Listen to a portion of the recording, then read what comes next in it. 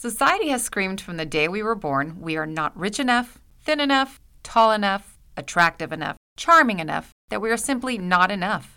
But who decides what society's opinion of enough is? Why do we plan our lives based on society's opinions instead of our own?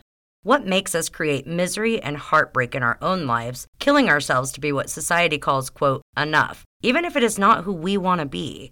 When did it become more acceptable to be what society would respect instead of the person that we would respect?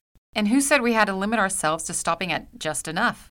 How many times have you been told to dim your light because it was shining too brightly in someone else's eyes?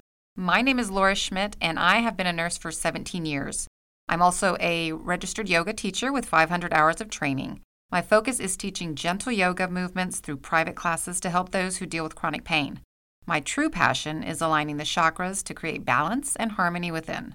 I'm also co-owner and co-founder of Free Will Healing.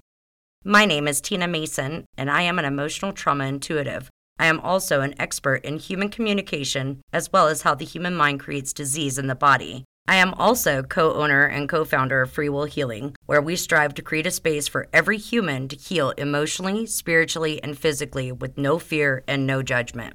In this podcast, we will discuss different ways all humans have allowed society to dictate to us who we should be, what we should be allowed or not allowed to achieve, and what is, quote, normal. More importantly, this podcast will teach you to allow yourself to choose to create no limitations on what you can be, obtain, or accomplish, allowing your life to be your masterpiece.